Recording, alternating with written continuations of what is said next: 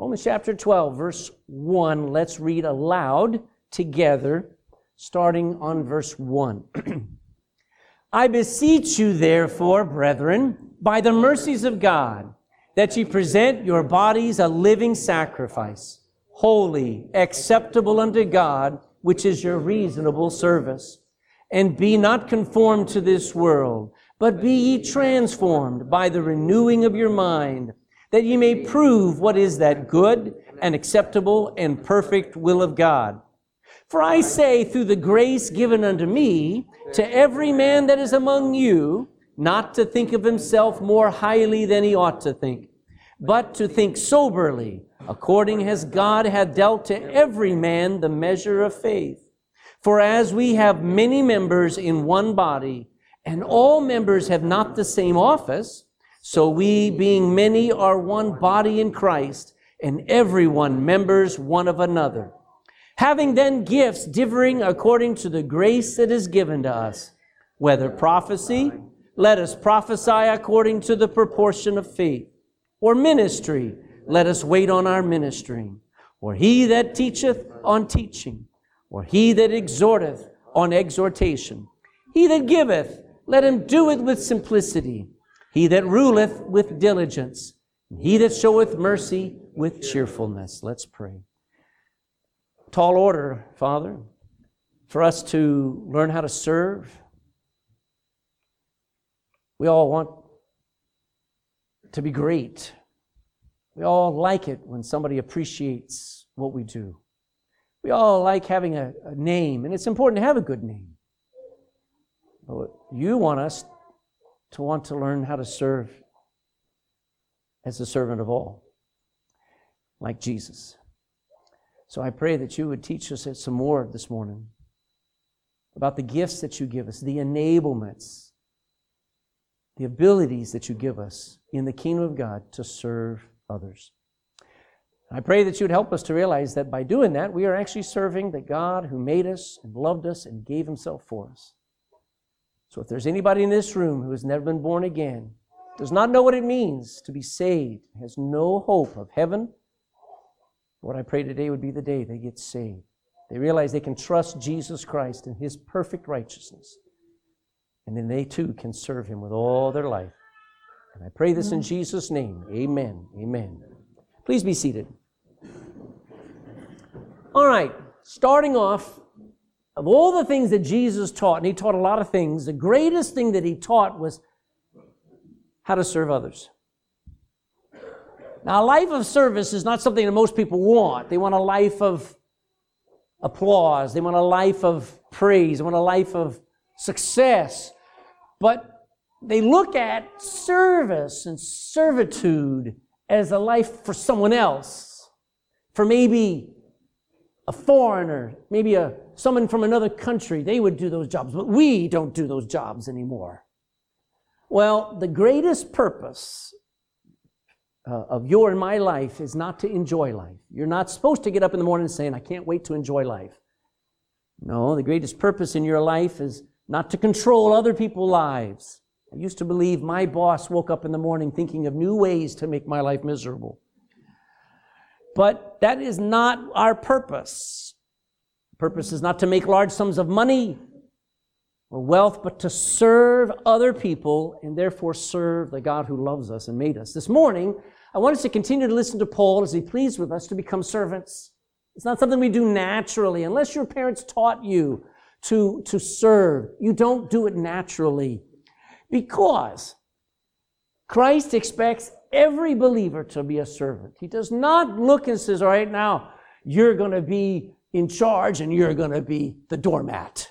No, he expects all of us to be servants in God's kingdom. By the way, what we're going to talk about are the gifts and the enablements in God's kingdom. There are talents in this world, and those talents, when they're developed, they become movie stars, music stars, they become politicians, they become world-renowned speakers and authors. But we're not talking about talents and natural abilities. We're talking about things that are for the kingdom of God, which go much deeper and much lower and actually much more eternal. You see, thankfully, God has gifted us to be servants. God has given 7 gifts to enable Christians to serve anybody. Each of these 7 gifts are abilities. We read it there in Romans. It says, look there, back there in chapter 12, just a review here in verse 4, it says, "For as we have many members in one body," speaking of our fingers, our toes, our ankles, our knees, our nose, our mouth, our eyes.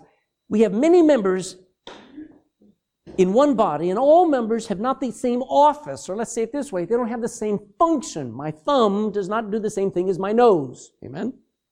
They have different functions. They have different offices.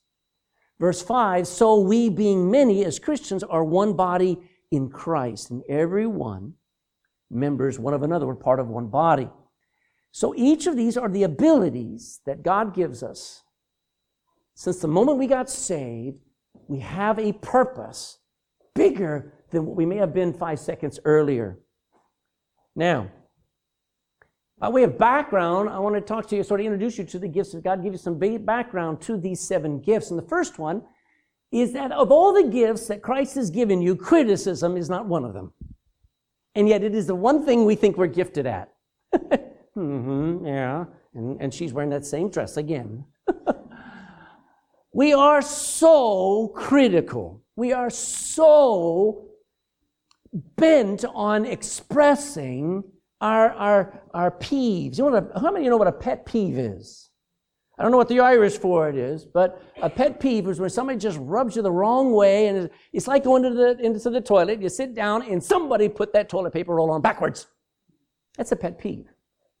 Now, the people get upset about everything today, and that's not a gift at all. It's a curse. As a matter of fact, God judged His people when they were caught complaining and murmuring and griping about food and about how hot it was and how long the journey was. And they perished for it. Christians love to criticize today. They open their mouths constantly to point out some fault in someone else. I'll tell you another gift that is not today, and that's tongues. People think they can speak in a heavenly language. No, you're speaking gibberish. Tongues was finished in the 1st century. Other people believe in healing. And let me tell you, healing is not a gift today. It is a work. Doctors, nutritionists, people going to the gym, all of that stuff. Listen, I pray to the God of healing, but I don't go to a healer, because the gift of healing does not rest in people anymore. So if you think that by coming to Pastor Craig and Pastor Craig praying over you, I'm going to heal you, you got the wrong guy. That guy doesn't exist. There is no gift of healing anymore. By the way, anger is not one of the gifts of God either. And yet, those are the things that people are so caught up in. They caught up in themselves and caught up in their emotions instead of, what does the kingdom of God need? There's 7 truths about the kingdom of God. I want you to about the gifts of God. And these things need to be well learned. Number 1, they are perfect. You see, we want the gift of money. See, it comes to Christmas, and yeah, we may be wanting this, and we may be wanting that, but just give me money is usually what people say. We want material gifts. I've been given a lot of gifts, and I've given a lot of gifts that were embarrassing, that weren't quite what the other person wanted, that needed to be, they were defective, or maybe they were the wrong size. But when God gives a gift, it's perfect. Amen? It is just what you and I are supposed to have. James 1:17 says, every good gift and every perfect gift is from above, from the Father, and cometh down from the Father of lights, with whom is no variableness. He doesn't change, nor shadow of turning.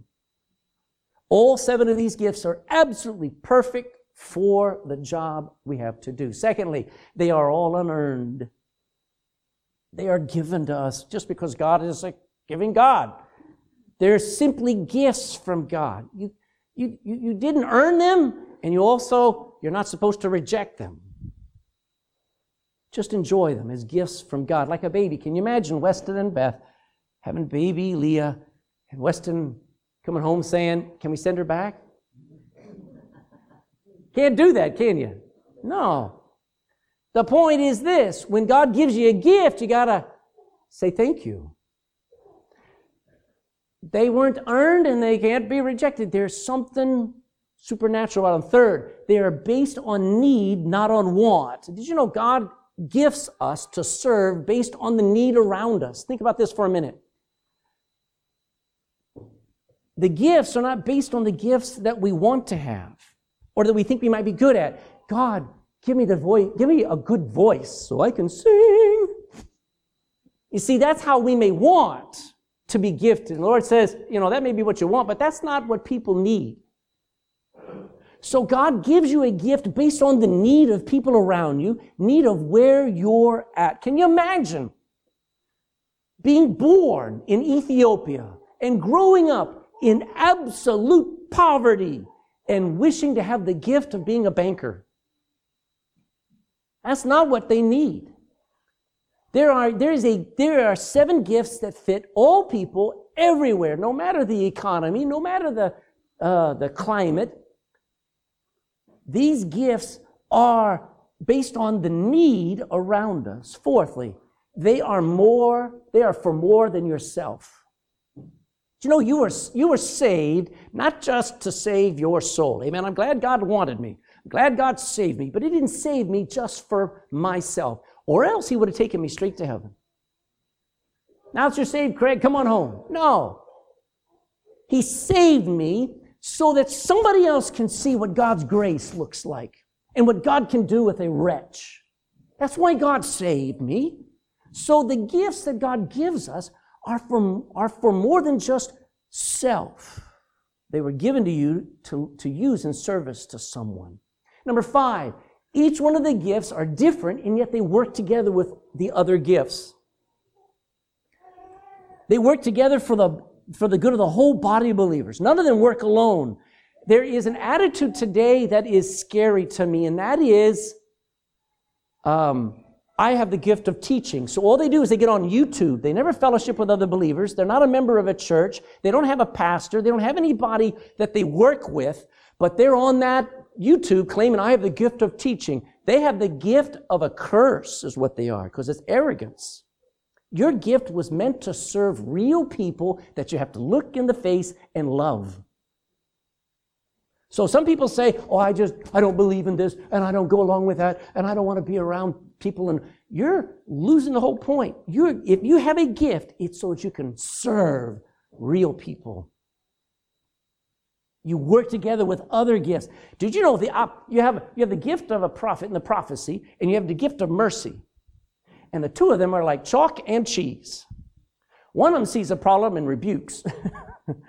The other one sees a problem and hugs. And they both are needed in a church, aren't they? So they work together. Ephesians chapter 4 tells us that we work together as a body, and every part of my body pulls together and holds together. I would hate for things to keep falling off. All right? Disappearing.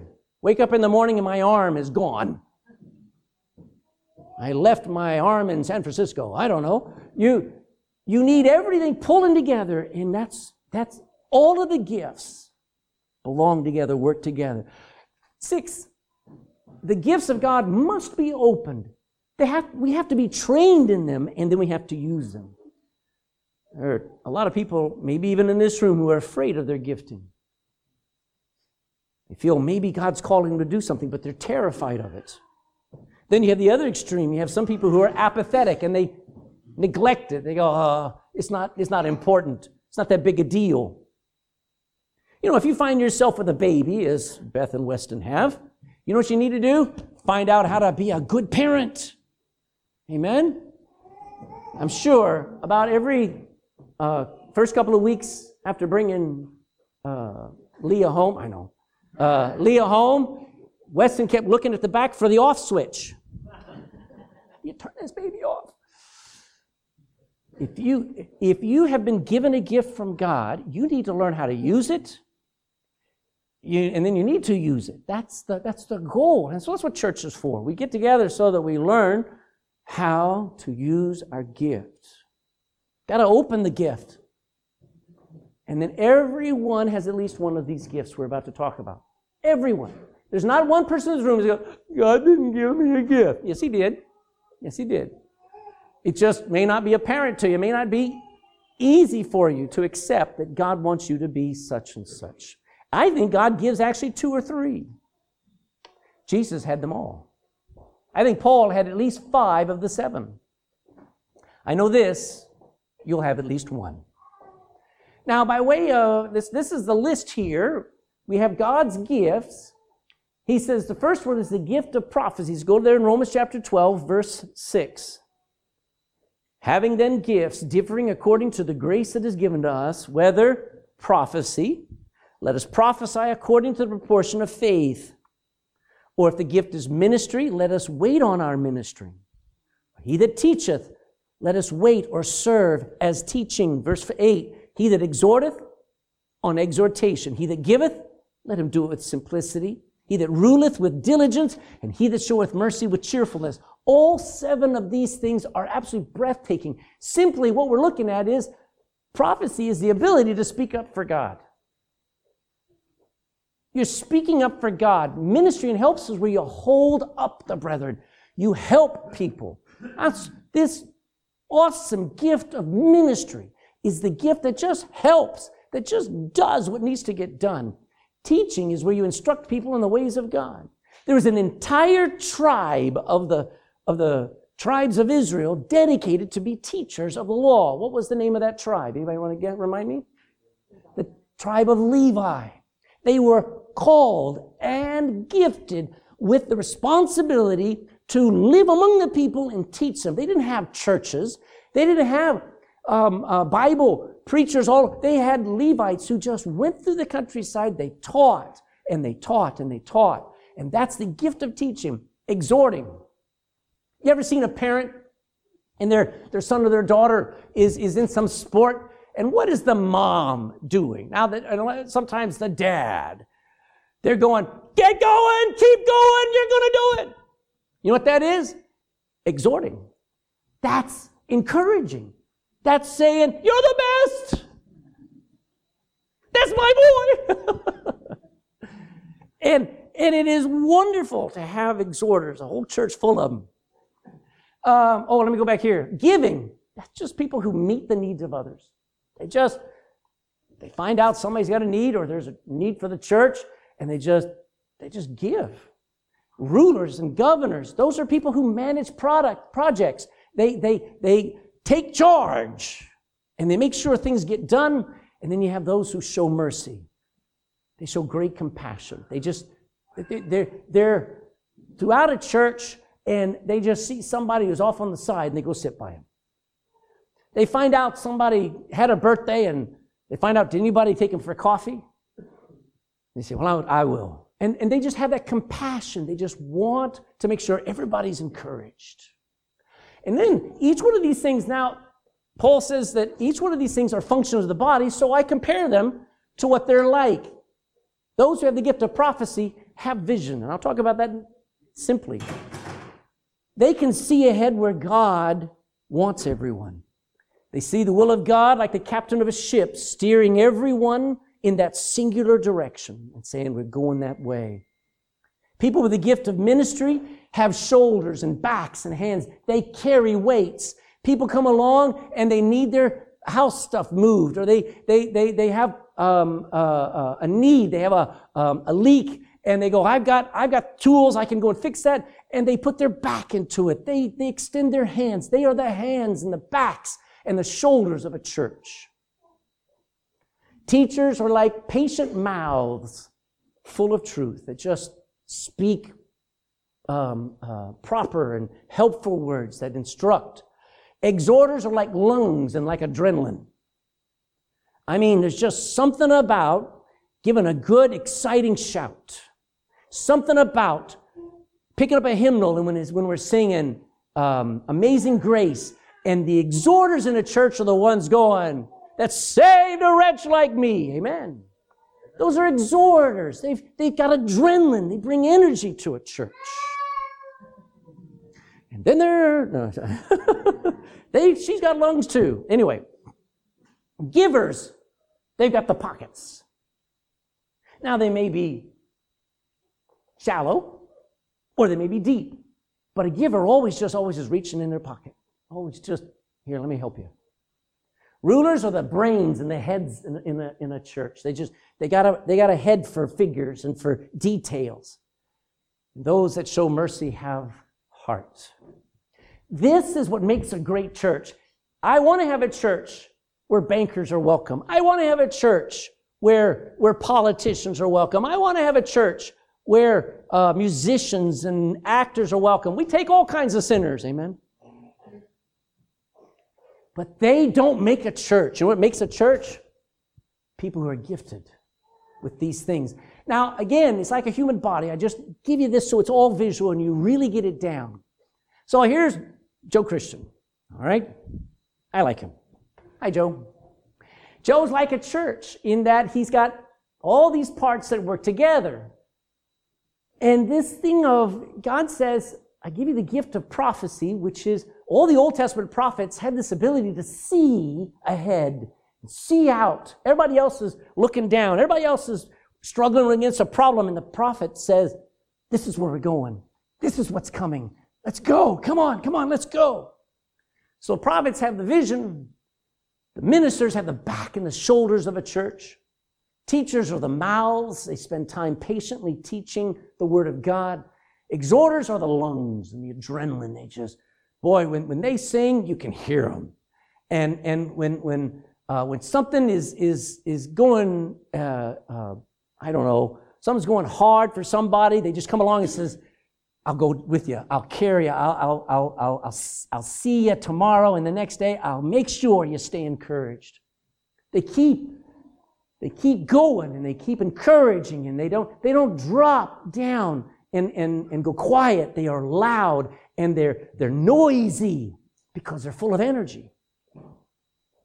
The givers are the pockets. The rulers are the brain in the church. You know, they're people who just they're necessary. They love details. They look at a spreadsheet and they go, yes. I hate spreadsheets. They love organizing things and planning things. They don't mind the boring stuff that has to go on in the background. And the merciful are the heart of a church. Now here's the truth. Here's the truth. That's one body with many members, and this one body can serve a lot of people, can't it? But so also can a church full of people. A church is a body of people serving one another in the very same way. Don't ever forget, you are the church. This is not anything except the place we meet. You're the church, you're the body, and every one of us, if you're saved, is supposed to serve. Now, the first three gifts that God gives us for serving, we're only going to look at three gifts this morning. The first three gifts that God gives us, and I need you to go to 1 Corinthians chapter 14, is the gift of prophecy. He says, having then gifts differing according to the grace that is given to us, each one's different, but if we've got it, whether prophecy, let us prophesy according to the proportion of faith. 1 Corinthians 14 in verse 3. Somebody said, you may misunderstand. The Bible uses some terms that sometimes we abuse and we think what it means, and it means only like one thing. Let me tell you. 1 Corinthians 14:3, but he that prophesieth speaketh unto men to what? To edify, to encourage, to build up, and exhortation and comfort. The gift of prophecy is not telling the future. Now, I can tell the future because I read the Bible. See, some Old Testament prophets and some New Testament guys, the apostles and prophets that wrote the New Testament, they did all the prophesying I need. But I have, as the pastor, I have the gift of prophecy, which means I'm supposed to see what God wants us as a church to see and the direction we're supposed to go, and I am supposed to see what God sees. They see the will of God. They are the eyes of a church. They have a vision of what God wants, not what people want. I know churches where it's what's called seeker-sensitive. I don't know if you ever heard that term, but it means people who come to church, we make sure we meet their needs. And I'm all for that. But I don't exist to meet their needs. I exist to do the will of God. All right? Now, that will meet needs, but it'll be the real needs, not just, well, I think we ought to have a Starbucks in here. No, that's not what you need. A pastor, a preacher, who's supposed to have the gift of prophecy is supposed to say, this is the way that God has for us. Let's walk in it. They see what God sees. They are the eyes of a church. And this gift enables a man to say what God said. It is a supernatural urging to speak up for God, like being a mouthpiece for God. Basically, I pray before every time I preach, before every time I study. Everything I do, I say, Lord, please help me to say what you would say if you were here. That's my only purpose, is I just want to reflect, I just want to echo what you would say if you were here. See, before the New Testament was completed, God used prophets. There was not the book of Isaiah. So God gave to Isaiah the prophecies, and Isaiah wrote them all down, didn't he? Guess what? I don't need any new prophecies. I got a whole Bible full of them. So I just repeat them. Now, since the completion of the New Testament, we just simply declare the very same words. That's why the Bible says, go into all the world and preach the gospel. I don't need to prophesy something new like the Mormons did with Joseph Smith, and like Muhammad claimed to be a prophet for the Islamic people, claiming there was something new. Let me tell you, there is no need for anything new. Just read and preach what God said. Now, there are some important truths about this gift. It is not the same as the gift of being a prophet. You're not looking at a prophet. Amen? I'm a sinner saved by grace. And I stand up here and I preach my heart out. I teach the Bible. I try to use all the gifts that God has given me, and then some when I'm not gifted in, but I do my best with. The gift of prophecy is not the same thing as the gift of a prophet. There are no more prophets. They finished with the Apostle John. Remember, Revelation says, if any man tries to add to the prophecies of this book, he's cursed. So we don't need any more prophecies. We got plenty of them. So the gift of prophecy usually is in the pastor, the preacher of a church. But every church needs several men, many men who have this gift, and they need to develop it. They need to sharpen it so they can preach. And they also have the same burden and the same heart for that church and for the people. Can you imagine if this hand and this hand could never agree? This hand's always trying to get this, and this hand's always trying to go there. You can't have a church full of people who all have their own agendas. We need all of us, one body, and especially those who are trying to look for what is the will of God, all seeing the same thing. A person with this gift uses it not because they're able to, but because they're doing it by faith.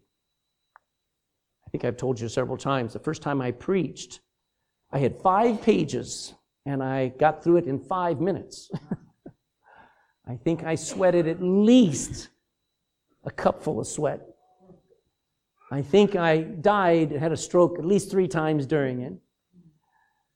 Folks, let me tell you, you do it by faith. If God shows you this is what I need you to do and I'm going to help you, you do it, and then you say, I lived. I got through it. How do you test yourself? How do you know if you've got this gift? Well, let me ask you, I bet some of you will answer this. Do any of you have a strong opinion about right and wrong that you just have to verbalize? Now, don't answer to every one of these, okay? Do you make quick judgments about people, especially from first impressions? Oops. Can you sense when people are lying to you and you're usually right? Do you desire justice more than compassion? Are you loyal to the truth more than to people?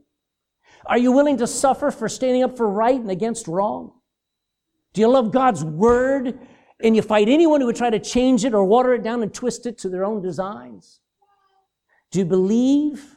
Well, let me just say it this way. Do you have a sense that the Lord is constantly directing your life through specific situations to get you to say and do something that's against everyone else, that's against the flow, like He would do if He were there? Not everything God did was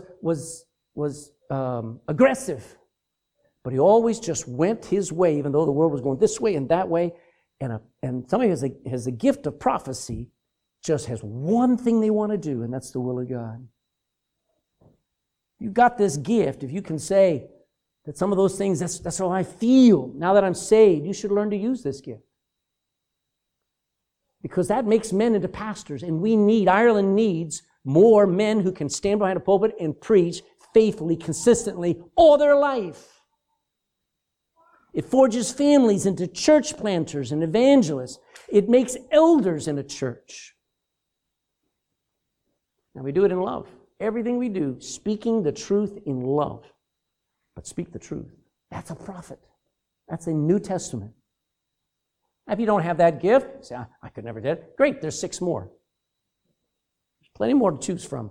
How about the gift of ministry? Look at Matthew chapter 20. Matthew chapter 20.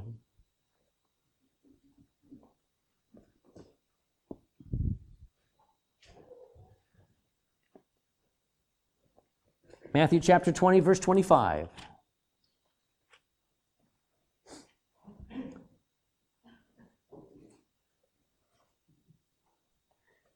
Three verses, Matthew 20, verses 25 to 27. Jesus called them unto him and said, Ye know that the princes of the Gentiles exercise dominion over them. They that are great, they exercise authority upon them. But it shall not be so among you. But whosoever will be great among you, let him be your minister. And whosoever will be chief among you, let him be your servant. So guess what ministry means? Serving. It simply means to relieve the burdens that others can't carry. People with this gift of service, they basically hold everything together just by doing all the little things that are needed to bring us together. People with this gifting reach down and pick up weaker brethren.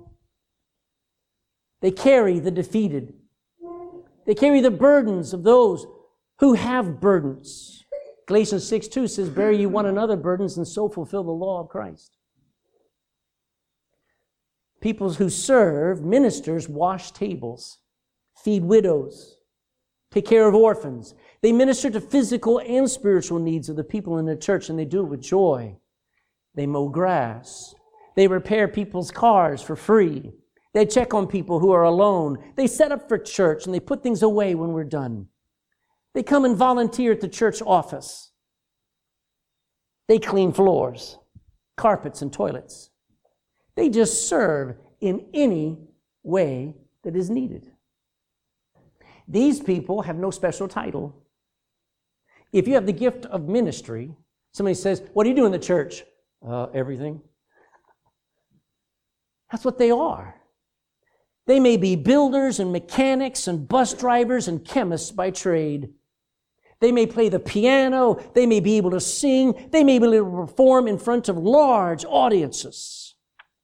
But they minister to people as if they were ministering to Jesus himself. You're in Matthew 20, go to Matthew 25. Matthew 25, verse 42.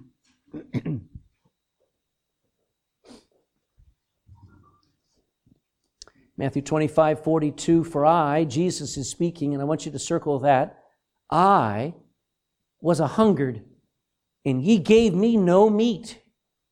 I was thirsty, and ye gave me no drink. I was a stranger, verse 43, and you took me not in, naked, and you clothed me not, sick and in prison, and you visited me not. Then shall they also answer him, saying, Lord, when saw we thee an hungered, or athirst, or a stranger, or naked, or sick, or in prison, and did we not minister unto thee? And then shall he answer them, saying, Verily I say unto you, inasmuch as ye did it not unto one of the least of these, you did it not unto me. If anybody has the gift of service, you'll do things because it's as if you're doing them for Jesus. Doesn't matter whether you're helping Susie Sour Lips and Daniel Down in the Mouth, and I don't know, I'm trying to make this up as I go along, and people that just I just wish I didn't have to meet them. And you'll serve anybody because you'll do it as if you're doing it to the least of these, because you're doing it unto Jesus. The ministers are the back, the shoulders, the hands of a church. They like just doing stuff for anyone, no matter who it is. They don't care if it's flushing the toilet and keeping it working. They just like to serve. You're like, listen, they're ready. They love to serve. We read in Romans, it says, they that minister, let us wait on our minister. How many know what a waiter is? That's a Bible. Come on, you know what a waiter is. Don't look at me like a bunch of owls. A waiter at the restaurant. A waiter, what are they doing? They're waiting. They're waiting on people, which means they're attentive. And at the moment that you raise your hand or your eye makes contact, they bolt and says, what can I do? We have a need for people to do an inventory and say, you know, Lord, I may not be able to do much, but whatever needs to be done, I'll do it. Because that is the gift of ministry, where they are standing. And my wife and I got a bonus from the company I worked for, and it was a gift certificate to a very expensive restaurant. This was 30 years ago, 33 years ago. The restaurant, when we got there, first of all, they had a valet. They had somebody there who drove my car away. I felt so important. Then, when we got inside, it was winter, it was coming up to Christmas, and they took our jackets and they put them in the closet there with furs and coats and things that I could never touch. And they give us this little ticket saying, this is what you come back to get your thing. And then we walked into this room, and there was in front of us a sailing ship. Are you ready? Carved out of ice. And it was dripping. Somebody had carved and shaped sails and mast and bow and keel, and it had been carved in the morning at 4 a.m., and they brought it out that afternoon, and there it was melting. It was a fortune of effort just for our entertainment. We went around the ship, and there were lines of food bars. And we went and we sat down, and 2 or 3 waiters and waitresses came around, and they poured the water and brought us our napkin. This guy took the napkin and put it right in my lap. I almost wanted to punch him. I was not ready for that. But that wasn't it. We're sitting there, and they says, this is how you go and you eat. Da-da-da-da. We went, we got our food. When we came back, he had taken my napkin and refolded it up and placed it on my place in front of me, so that when I sat down, he came and he unfolded it again and put it on my lap. So I'm eating, and I go to get another plate, and I come back, and there's that dumb thing. I looked at him. No. I don't need it done again. But what was he doing? He was being a good waiter. And a servant of a church of the Lord Jesus Christ has his eyes open, has her eyes open, saying, there, let me help. There, let me go. Let me do it. They are the unsung heroes of a church. They work behind the scenes at all those unglamorous tasks. They make sure somebody's got a cup of tea or a glass of water. They make sure that, when you come up and you're talking and you're fellowshipping, that person sitting behind that table there serving you is the last thing on your mind. You're looking at that cup. You're looking at that biscuit or that scone. But they're there serving, aren't they? They're the unsung heroes. Without these kind of people, without people who just love serving, it cripples a church. How do you tell if you have the gift of ministry and helps? You notice and you earnestly desire to meet people's practical needs. If somebody got out to their car and their tire was flat, people who are gifted with the gift of ministry would instantly say, wait right there, I've got a, a jack. Somebody else will say, and I've got a can of air. Those are, that they just look for and they notice needs. You'll ignore your own weariness because you feel compelled to help someone else. How many have, hey, don't answer. But this is one of the signs you have the gift of ministry, and that is you have a hard time saying no to people who ask you to do something. That's a sign that you have the gift of ministry. You have a knack for knowing what really blesses people. Where's Nathan here? Is he here today? Did he skip out and go into Sunday school or something? But say it's Nathan's birthday, and you know he doesn't like flowers. But you know that he likes cappuccinos. So you go down to Starbucks and you get him a gift card for the biggest, most gooey caramel cappuccino, whatever it is, or frappuccino, or whatever. You say, I know that's what he likes. That's the gift of service. You just do something to make somebody else's life a little bit better. You're driven by meeting those needs. And one of the ways you know you have the gift of service is you hate planning for the long term. You just want to do something today. You just want to help people now. That's the gift of ministry. But the third and the last one we're going to talk about today is the gift of teaching. Go to Matthew 28. Matthew chapter 28. Matthew 28 verse 19 says this.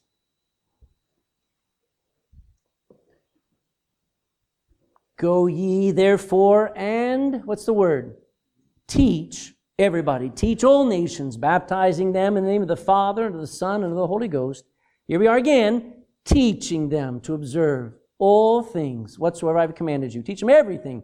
And lo, I'm with you. I'm helping you always, even unto the end of the world. What's the gift of teaching? It is the special supernatural ability that God gives to certain members of the body of Christ to communicate biblical truths, to clearly explain God and His ways. And God is kind of hard to explain, isn't He? But a teacher loves the challenge. It involves explaining the Bible so that people understand what God's will is and how to fulfill it. And there's none of us who have it all figured out, but we do know basic things, like you must be born again. Christian, you're saved, you must be filled with the Spirit. You've got to learn to walk in the Spirit. We know enough to keep us busy for a lifetime. The person who has this gift can't help but show people truth from the Bible. It's a drive, it's a passion, it's almost an obsession. A teacher explains the Bible to children, co-workers, family members, parents, bosses, neighbors, friends, and even their enemies. The Bible says. But especially they love helping out in church. Go to John chapter 21. John 21. John chapter 21 and verse 15. This is after the resurrection, and Jesus gives Peter his gifting. John chapter 21, verse 15, down to verse 17. So when they had dined, Jesus saith to Simon Peter, Simon, son of Jonas, lovest thou me more than these? He saith unto him, Yea, Lord, thou knowest that I love thee. He saith unto them, Feed my lambs. Verse 16, he saith unto him again the second time, Simon, son of Jonas, do you love me? He saith unto him, Yea, Lord, thou knowest that I love thee. And he saith unto him, Feed my sheep. Verse 17, he saith unto him the third time. And you know, when anybody keeps asking the same question, it'll frustrate the fire out of you. And he saith unto him the third time, Simon, son of Jonas. And I bet Peter's like, all right, here he comes. Lovest thou me? And Peter was grieved because he said unto him the third time, Lovest thou me? And he said unto him, Lord, thou knowest all things. Thou knowest that I love thee. Jesus saith unto him, Feed my sheep. What does he tell him to do? Teach them. Feed them. Don't just yell at them. Don't just make them feel guilty.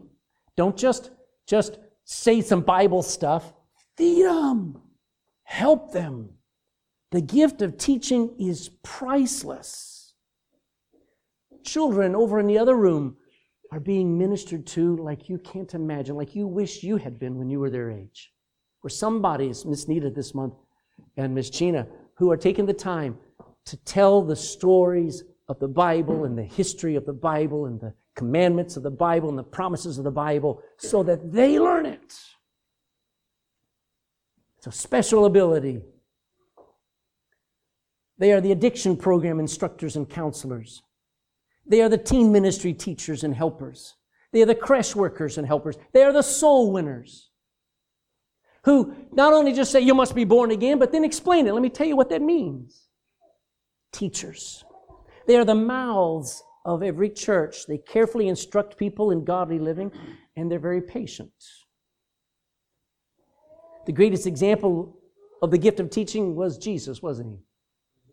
Matthew chapter 5, seeing the multitudes, he went up into a mountain, and when he was set, his disciples came unto him, and he opened his mouth, and he taught them.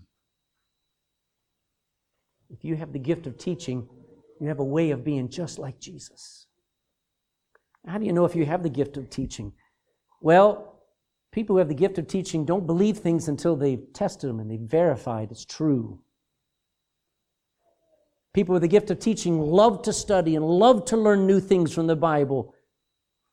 They buy books that explain stuff. They buy commentaries and handbooks and study tools to help them understand what the Scripture is saying. Not that those things are perfect and there, but you read everything you can get your hand on and make sure you've thought about it and you learn it. Teachers love church because that's where they learn truth. Teachers are thorough in their study of Scripture. 2 Timothy 2:15, study to show thyself approved unto. So we're trying to prove God. I'm trying to live up to your expectations. A workman that needeth not to be ashamed, rightly dividing the word of truth. I don't know, most teachers that I know, truth doesn't come to us naturally. We have to learn it. If you have the gift of teaching, you'll be organized. You like to be clear. If you have the gift of prophecy, you kind of don't care what you say. Somebody will get it. But you have the gift of teaching, you're careful what you say and how you say it so it's line by line and it builds to the great truth. You love to see people converted, not just religious, if you're a teacher. You're detailed in your explanations, sometimes too detailed. I think people have found out if you ask Pastor Craig a question, I might take 15 minutes to answer. Because I'm detailed. I like to think it all the way through. You're never impressed with personal experiences of yourself or others. To you, if you're a teacher, truth is truth. And the greatest truths you found in the Bible. And if you have the gift of teaching, you'll tend to argue over minor points. Because you have your opinion. That's okay. Those are signs you have the gift of teaching. Next week, I'm going to talk about 4 more gifts. The gift of exhortation, the gift of giving. I'll not come next week. The gift of ruling and managing and doing multitasking. And the gift of showing mercy. Priceless gifts that God has given us in the kingdom of God for turning this world upside down. And by way of conclusion, what's our summary? If your gift is prophecy, you will proclaim God's view of right and wrong. You will have a vision from God to reach this generation with the gospel. You won't leave it up to pastor. You'll say, how can I help? I want to help reach this generation.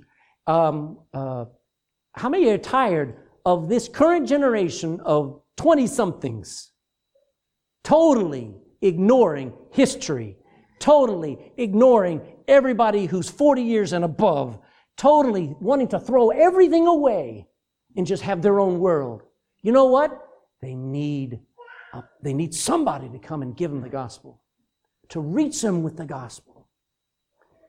If your gift is ministry and service, you'll desire to meet others' needs and do whatever is needed so that everything and everyone just keeps going and keeps working and keeps serving. You'll help others serve. And if your gift is teaching, you'll spend your life learning how to help people grow in God's truth. So they are not just free from sin, but they are free indeed, and they're free to live. And they have the truth, because if I read my Bible right, it's the truth that makes people free. Whatever your gift is, 1 Peter 4, go to 1 Peter 4. 1 Peter 4, verse 10.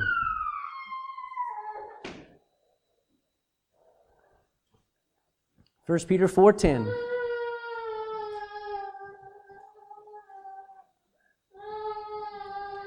as every man hath received the gift, even so ministered the same one to another. Whatever God's given you, use it one to another as good stewards of the manifold grace of God.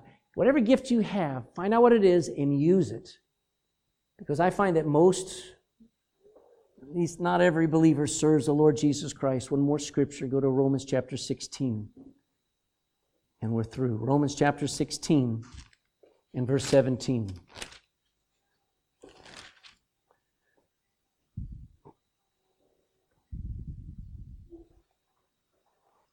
Romans 16, 17, very strong words. 16, 17, now I beseech you, brethren, mark them, identify them which cause divisions and offenses, contrary to the doctrine which ye have learned from the Bible. And do what? Avoid them. You have to break off with them. For they that are such serve not our Lord Jesus Christ, but who are they serving? They only want to make money off of you. They only want to, listen, politicians, I don't know one of them that really cares about the people they claim to represent. They have people in their pocket. They have people manipulating and using them. Folks, let me tell you, there are religious people who don't care one thing about you. They just want your money. And they serve only their own belly. And by good words and fair speeches, they deceive the hearts of the simple. That's a shame. People who are divisive and preach their own pet doctrines and cause divisions in a Bible-believing church are not doing God any service at all, but instead are serving their own appetites, and they're serving themselves, and they're destroying the work of God. It should be the exact opposite in a church where we just, we watch out for one another, we love one another, we serve one another. But here's the worst truth, and that is not everyone will receive the first gift, which is eternal life. The wages of sin, folks, is going to be what? Death. But the gift of God, the greatest gift of God, is eternal life through Jesus Christ our Lord. Not through church, not through any good works like baptism, but through faith in Jesus Christ alone. Hebrews 2:3 says this, I got 2:4, but it's 2:3 says, how shall we escape God's judgment if we neglect such a great gift as salvation? I know that Jesus is very easy to ignore. You can come to church and go home. You never pick up your Bible. But you will die, and you will stand before the God who made you and became a man to save you, and you can ignore Him all your life, but one day you will not be able to ignore Him, as it is appointed unto men once to die, and after this is your judgment. You better be ready for it. You'll not escape God's wrath unless you've been born again. I was born again 39 years ago. Didn't understand what it meant, but I saw it in the Bible. I knew that God had to do something on the inside, what nobody else could ever do, and that was forgive me. All I had to do was ask Him. God so loved the world that He gave His only begotten Son for you. Will you ask Him? Stand with me. Bow in prayer.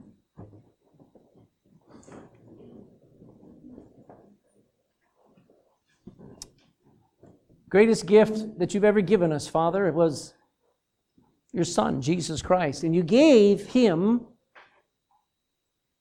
first in a manger, then as a perfect life that we could never live, and then as a substitute on the cross, dying so that we could live forever.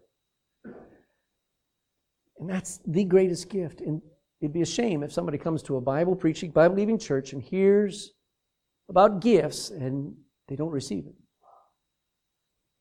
Today be the day that they could get saved. They could get born again. All they got to do is trust your Son. Everybody claims that they're believing God and they're following God, but their lives don't show it. And so God became a man to show us how to live and say, if you'll follow me, I'll take you all the way home to heaven. And if there be somebody in this room, maybe several, who will say, I'm ready to follow Jesus. I'm a mess. I'm a sinner, but I believe that Jesus died for me. And I ask Him to save me now. That'll work for anybody. So Father, please bless your people this afternoon, God, now. With a great burden that We've been gifted not just with eternal life, but with the ability to serve. As Jesus stepped down, took on the form of a servant, and humbled himself, may we do the same. In Jesus' name, amen.